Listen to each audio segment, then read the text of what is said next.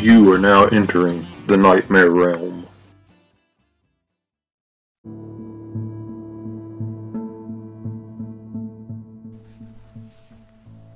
So, you've returned. Good. I'm glad to have you back in the realm. It was easier getting here the second time, wasn't it? Or perhaps this is your first time. Time is relative, as the doctor would say, but you found the library. I do hope it wasn't too hard. There are many doors here, so you can get lost easily. But do come in. You'll find the furniture here is more comfortable and accommodating, as well as stable, than things were outside. They do not shift as much in here. The library is closer to reality, you see, so it is better anchored since it is filled with books from all over, both time and genre. And yes, the people you see around us are characters from said books. Tom Sawyer and Huckleberry Finn are visiting, and Sherlock is always here. The others are from my writings. They reside here most of the time, unless I happen to open up the imagination lab and start cooking up something new. Then they all show up and help out, so to speak. But I digress. On to why I wished you to visit me in here. It would seem that mental health is getting some light shined on it. Time magazine has published a full issue on the subject. I've been reading it over since finding it, and well, let's see if you agree with my assessment of this issue. No doubt they aim to help, but they missed the mark on some things. For one, they never cited but at least one source that I can find who had a mental illness. All the rest were scientists, people on the outside trying to help those inside the Pandora's box of mental health. Now, I'm glad these people wish to help, but how can you help something you'll never understand? This isn't a cold or some routine ailment that is seen millions of times over the year. This is a unique issue for each person, and until we start treating it as such, we will get nowhere. But that's enough of my rantings. I should be a better host and control my temper. Let's see what Time has to say about the subject. It's rather mixed, I should say. Here's the issue now. Let's see. Time Magazine, Mental Health, A New Understanding.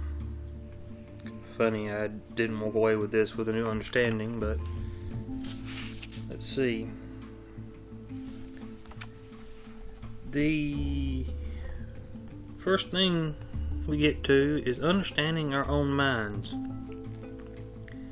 And this article starts off by saying you spend your life just an inch from madness. You don't know it, but that's one of the tricks of madness. You break a leg, you know it. You get the measles, you know it. But madness, the drift of rational mind into irrational, the lucid to the delusional, is not always easy to see as it's happening. At what point does joy become mania? Sadness become depression? Apprehension become anxiety? Fear become phobia? Okay. I don't know exactly... here's the author's name. Mr. Kluger, but I don't know why you decided to start off with madness. But you're kind of playing to the stigmas here a little bit already.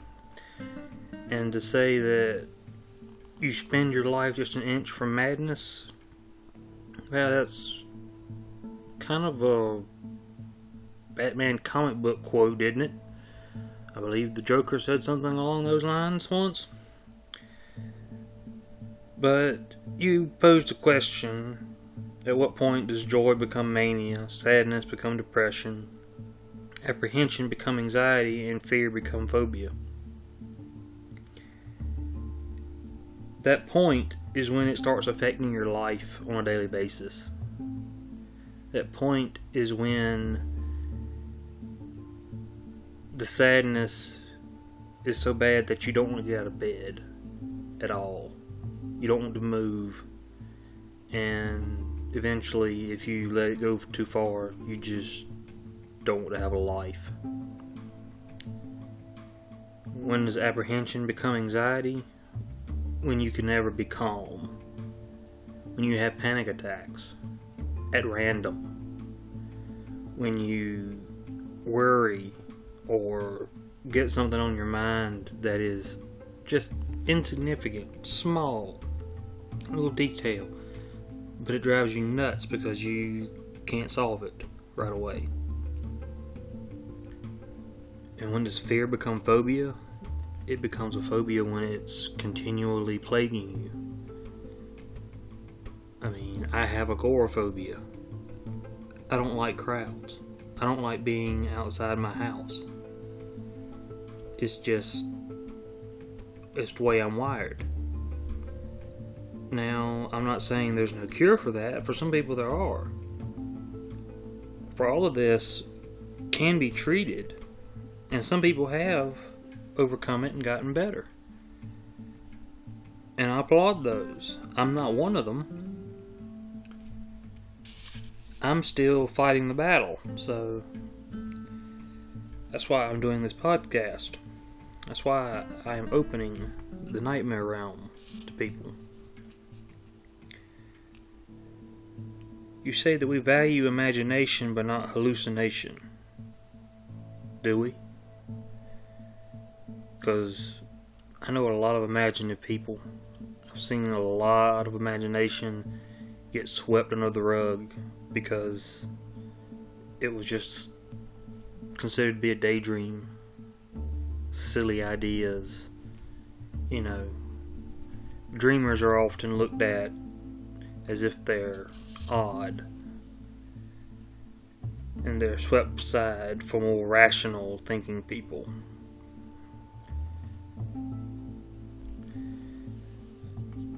But it goes on to say that a lot of this changeability, which right there I find the problem, mental health, mental illness, anxiety, depression, OCD, things like that, phobias, it's not that we're choosing. To say that the changeability is to say that we can choose to change and not have it. If we could, we would. Trust me, I would have changed a long time ago, but I can't. But it goes on and says it is governed by a sort of internal weather system. Now there is some truth to this. But he does say that on good days the mind is calm, temperate, and lit by a psychic sunshine. What fantasy novel are you reading? I don't know about you, but I don't have a psychic sunshine, or any sunshine, or any sort of a planet in my head. I have this realm, but it's not lit by a sun. There are lamps. But it's sort of I guess you could say it's a poetic license he's taking with it. And I'm being a little bit picky, but when you're talking about something as serious as this, I think you should choose your words very carefully, especially when you're going to put them in print. But on good days, the mind is calm. On my good days, my mind is still not calm. And temperate, I'm not sure if my mind is ever that. It kind of does its own thing. My imagination is a little bit too wild to be controlled or keep at a tempered pace. He says, but on bad days, things are torn by rain and wind. That's true.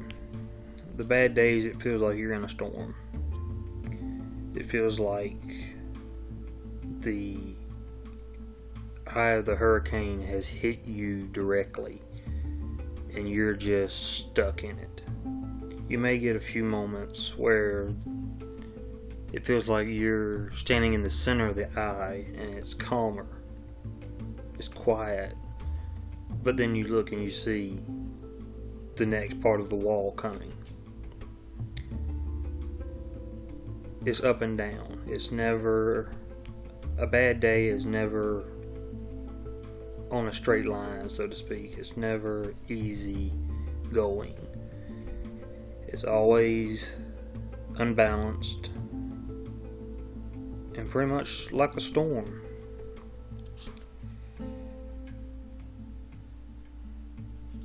But moving on from here, as I've nitpicked enough on just the first part of the article,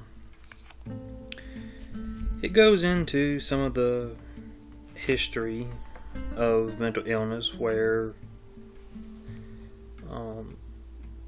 certain philosophers in the past, like Aristotle and Hippocrates, on what caused the basic temperaments that we have. Aristotle believed it was in the heart. Hippocrates got it a little bit better and he figured out it was in the mind, but they still didn't have a good enough hold just yet to know what they were dealing with. But it does seem that these classic philosophers, these legendary philosophers and writers, had a little bit of almost a better understanding of the mind than we do now. They had it a lot simpler. They, it was more straightforward for them. And I like the fact that it's almost like we're now, modern society is catching up with older society. We're discovering new things, but it's leading us right back around to what our ancestors discovered. But it eventually gets to more current situations. It gives the numbers: 450 million people worldwide suffer from mental health conditions. You'd think, wouldn't you, that if with 450 million people worldwide suffering from this, that it'd be taken a little bit more serious than it is.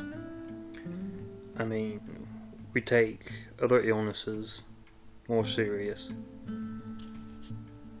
Look at the world right now, look at reality right now, and tell me we don't overreact to certain things. But as I said, reality is closer here, so it can sort of sneak in sometimes. I have to watch out for it. My faithful guard dog, my little schnauzer here, usually does a good job at keeping reality out, but he sometimes lets a few things slip through. But it goes on and says that in the U.S., just under 1 in 5 adults will experience mental illness in the course of a year. Well, if you're counting feeling anxious or feeling depressed on certain days, then yeah, your body feels that. It's the prolonged exposure to it. It's the prolonged state that you get in of anxiety, of being anxious or being depressed, that actually makes it an illness. We all have those days where we're down. We're just not, you don't feel up to your regular standards.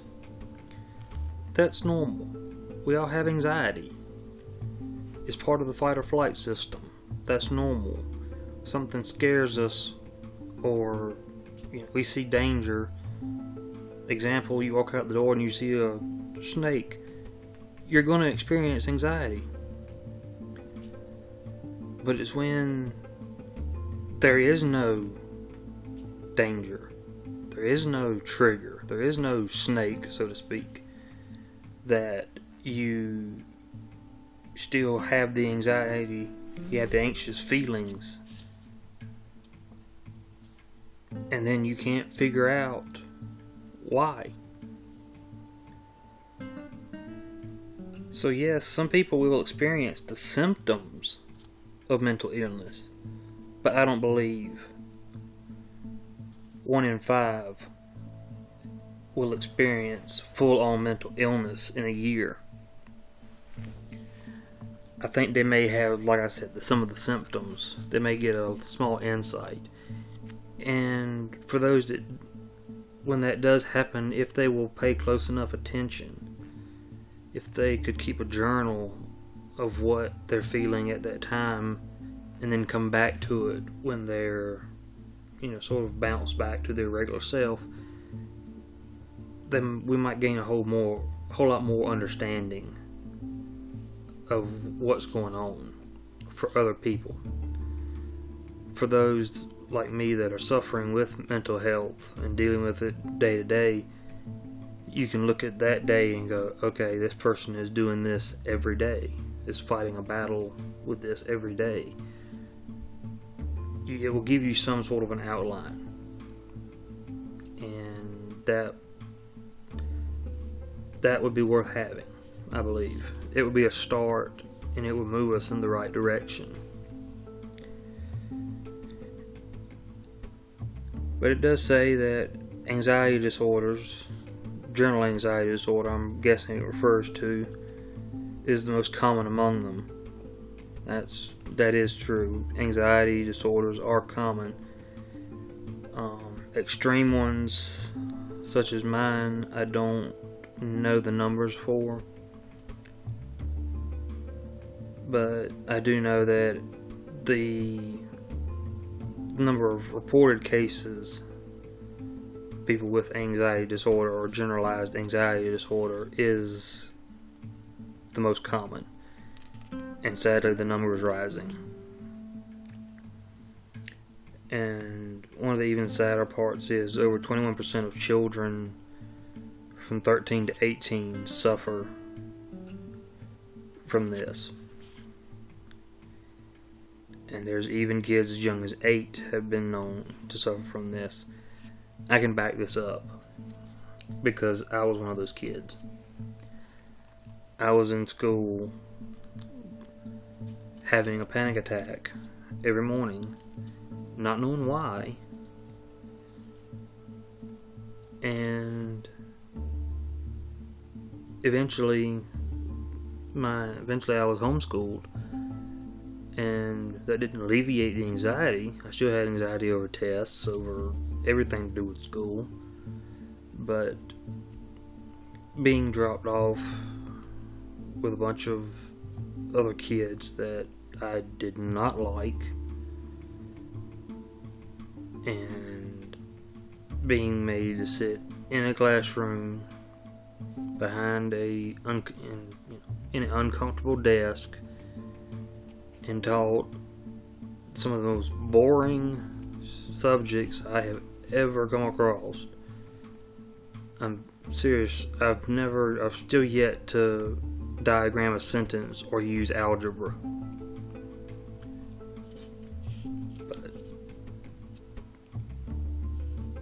But our school systems and the way kids are, the saying is kids can be cruel, and kids are a good example of picking on the different ones. Anybody that's different from the normal other kids. If you're not part of the cool kid group, you're one of the outcasts, you might get picked on, and that has an effect on you, because as a kid your mind is still developing. They say your mind, I think now, is up to 22 years old. Is not fully formed until you're 22. I could be wrong on that. I think it was 21, but I think they added a year. But I know it takes a while to get, you go through your childhood and then your teenage years, and you're dealing with the world, and your mind is still developing and trying to, adapt. And experiences that you have as a child can cause these conditions. It's true that some of it is hereditary. It's passed down in our genes. That makes people more likely to be, to acquire a mental illness, but it's not a guarantee. And you've got people that don't have a genetic makeup for mental illness, yet they've had trauma or some kind of event in their life that caused them to have depression or anxiety or something. They could have witnessed a car crash when they were young, or they could have witnessed, their childhood pet having to be put down. I mean, that's something, it sticks with the kid.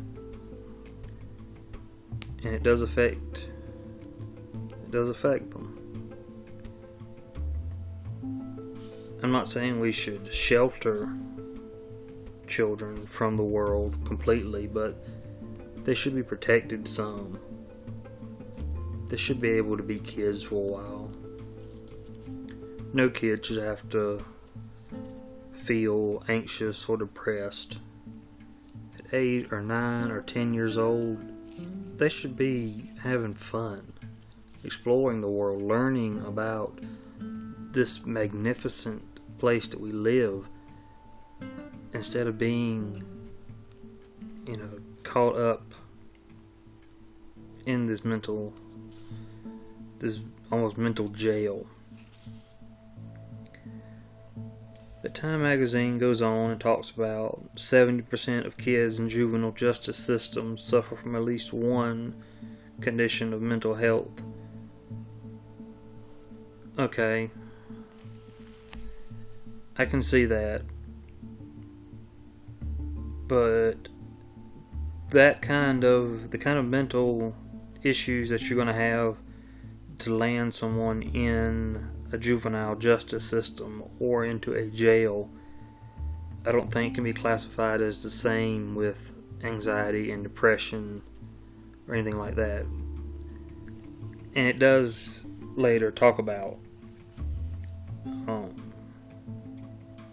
the stigma of people with mental illness being violent. We're not. Yeah, there are some people who are, detached from reality, or I say detached from reality, and we're sitting here in this realm as far away as we can be. But the ones who can view another human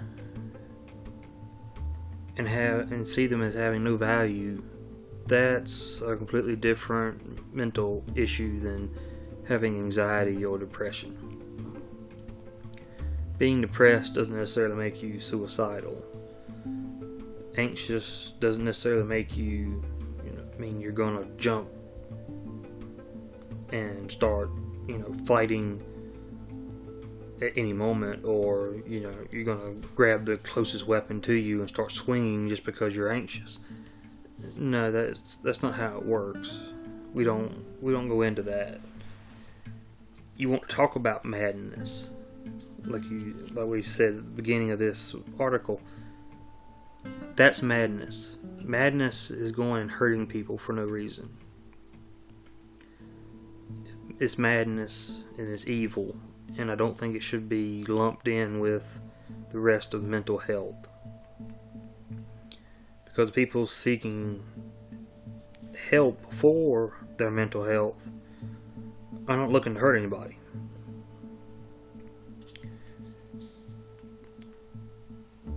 But they say that right now, the cost of so much illness is about 2.5 trillion per year. Where is that spent?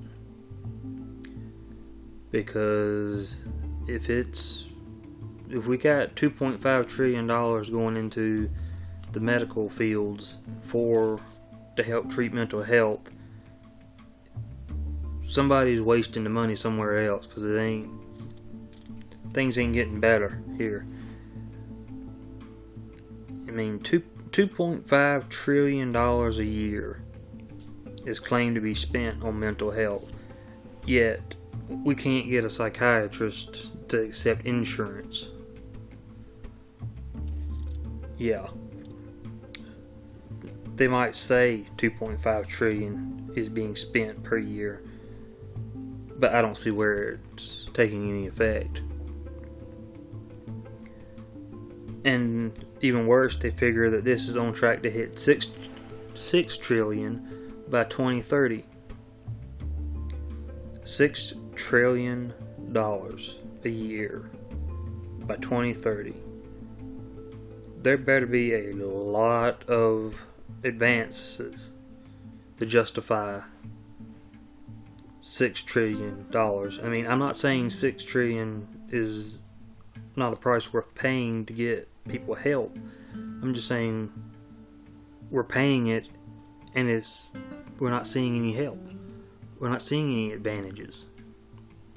Progress is grindingly slow with this, and I get it. It's a complicated subject. It's a complicated thing to treat. But we're pouring this much money into it, and we're not advancing. At least, not like we should. We're creating new medicines all the time, but new medicines, I can't really say are necessarily the answer. I mean, we've invented medicine of all different kinds. How many more do we need? And there's a point where medicine becomes a problem. If you were like me at one point, when I thought that a psychiatrist actually knew better for me, I was on 8 medications at once. I didn't know where I was. I was literally a walking zombie. I don't remember much of that time period, which is understandable.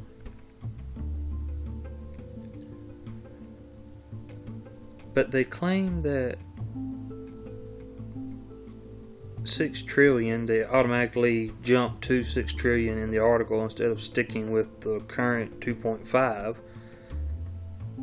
But they say it is a great deal of treasure, and yet we spend it willingly. Again, where are we spending it? I want to see where the progress is. I mean, if I'm blind to something here and I'm not seeing the progress in this area and it's actually out there, please send me the links to it. Tell me. I want to hear that people are getting help and this is being addressed. But I don't see it. And then it states that it's being spent on the treatments and cures, good as they are. No, they're not good. At best, they're minimal in what they actually help. In my experience, anyways. And from what others have told me, it's very minuscule in what treatment can actually do. It can get you so far, but it can't go all the way. And cures? Really? Somebody didn't do their homework. because I've had this for close to 31 years, almost. I haven't found a cure yet, and trust me, I've been looking. And then you want to say that they're as good as they are? No. You want to say that this is yielding true therapies and remedies? No, it's not. No, not when the psychiatrists and psychologists and therapists around me can decide whether or not they want to accept my insurance. Okay. In the United States, the government requires we have insurance. Okay. Then require every medical personnel to accept that insurance. I'm tired of the so-called experts, the psychiatrists and psychologists, and I'm tired of them having a niche market. I'm sorry, my mental health is not something that has a dollar value. So, the people that need to start accepting all insurances from every company, no matter what, it needs to happen, and it needs to be these so-called experts. I mean, there are people that have a lot of experience in the psychiatry and psychology fields. The problem is, majority of them do not care. All they want is money. And it's sad, but greed has corrupted this. And there are some good ones out there. There are some doctors who care.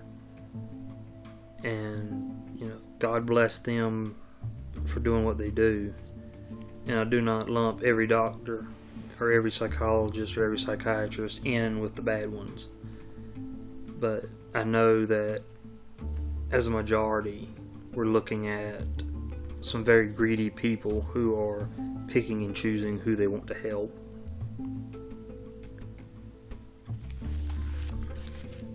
But it goes on. The next part is inside mental illness, which is sort of interesting as they try to delve into this.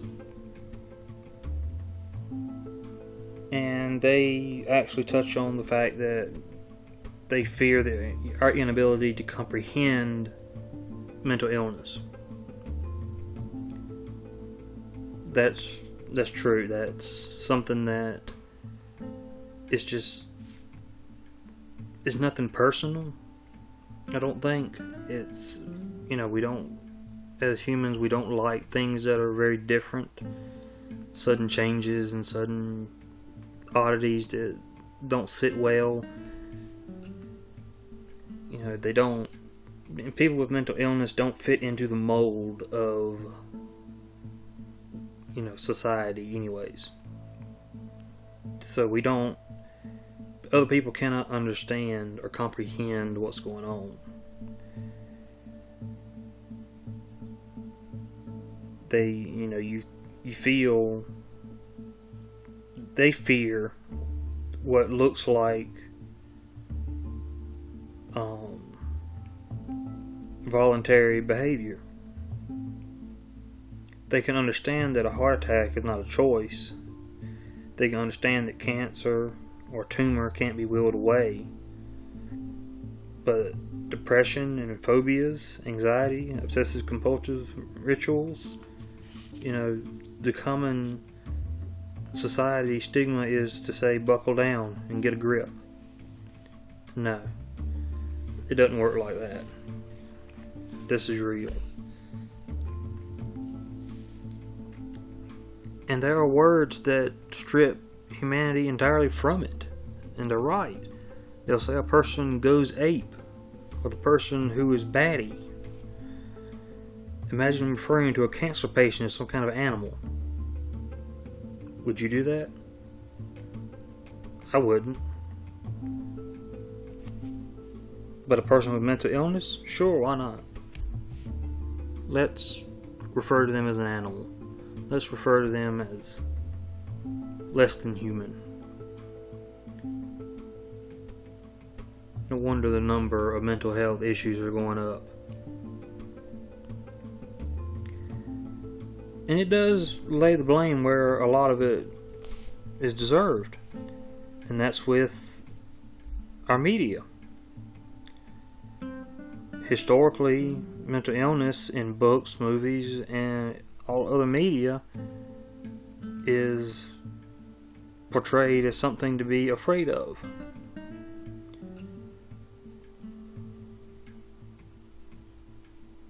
And, in one study of primetime programming in the United States found that half of all mentally ill characters in shows are shown to be hurting others. 1 in 4 kill someone. The mentally ill are portrayed as disenfranchised, with no family connections, no occupation, no social identity. Even down to the camera shots that they give are meant to make it look like the character is, unsteady. And this is the furthest thing from the truth. But it does go on to actually state in here that the people that are mentally ill, so to speak, are more likely to be victims of violence rather than the perpetrators. And that's, as I've said, is very true. It's the people that are, I don't consider them mental health patients or mentally ill. I consider them almost evil, or just plain madness has taken over them. But there's another group that they claim is afflicted with special treatment, or is viewed negatively. And we've already sort of touched on this a little bit, but the primetime media and other sources of entertainment, I guess, depict the mental health professionals as being unethical, manipulative, and psychiatric treatment as oppressive and controlling. That's not a myth. Like I said, I was on 8 medications and I was a walking zombie. What more control do you want over a person? It's sad that people are having to deal with this on top of their mental illness. They're having to deal with doctors who just do not care. And I myself am just so sick of hearing about psychiatrists and psychologists and therapists who just throw medicine at people. I wish it wasn't that way. I wish people actually cared. But you can't make them. They spend all these years going to school. You'd think they would be doing it because they actually cared, not because they were after money. But greed knows no bounds. And this is really only part of the magazine, and it is just a few pages in that they cover. And they do talk about the power of language, how to describe what we're feeling. And in this part, they really do sort of get their ducks in a row and really talk about things. And they're correct in that we need better words to describe what people are feeling, and thankfully there are people who are studying old languages, dead languages, to find words that will fit the meaning of what's going on with a depressed person or a anxious person. I know in just my random readings, when I read the book on Martin Luther, the 15th century monk who went against the Catholic Church, he had a word for the depressive and anxious moods he would get to, and it was a German word which I'm not going to attempt to pronounce because I'll just butcher it. But it accurately described what we felt, and it was amazing to me that a monk in the 15th century could get it right better than a modern day health professional or a so-called health professional. But one thing it does talk about is how to, and this is rather important. It's in a little bit later in the back of the book, really, where it needs to be. I think this needs to be a little bit more up at the front. They do go over treatments and different things that people are trying, and some of them may be interesting to you to try. But it does go over how to help someone who is dealing with mental illness, how to approach someone that is dealing with this. It's not something that you can easily confront,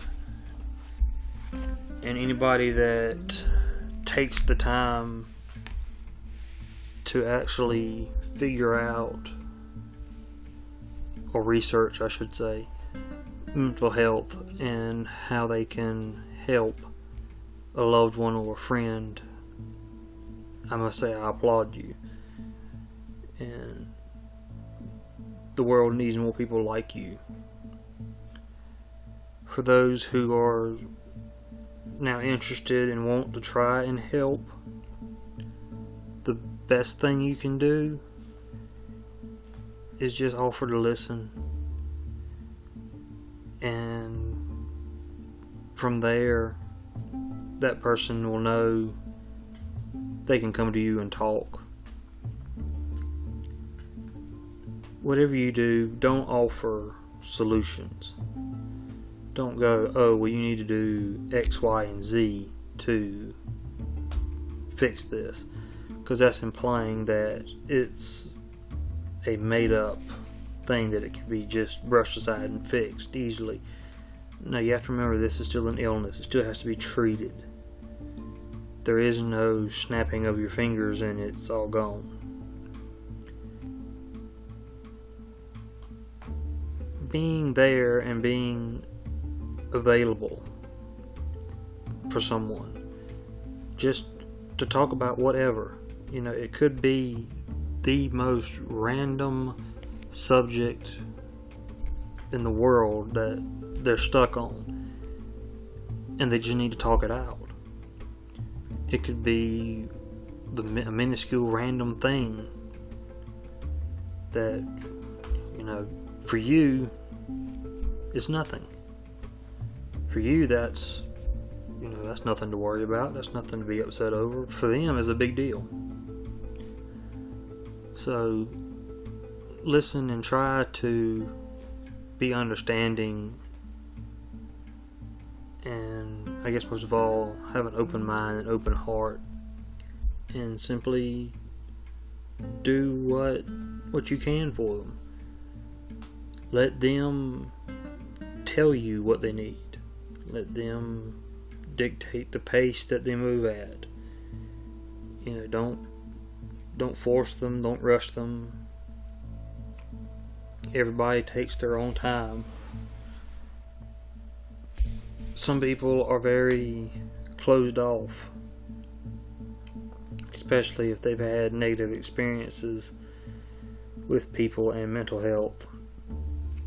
Maybe they've tried to talk to someone before and they got rebuked for it, or they were told the usual, get over it sort of thing. So now they're very skittish about talking about this sort of thing.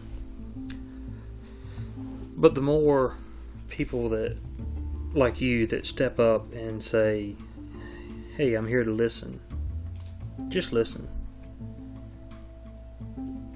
the more or the better off people are going to be. The more likely people are going to reach out and actually look to maybe get help, rather than just suffer in silence and be completely lost to it. And really that's the real problem, is that we've got people who are scared to go out and get the help that they need. They don't want to be stigmatized or cast as a certain type of person, or even dehumanized, as the Time magazine talks about, as being called batty or going ape. I mean, nobody wants to be like that or be called that, and to think that somebody thinks that of you can be crippling.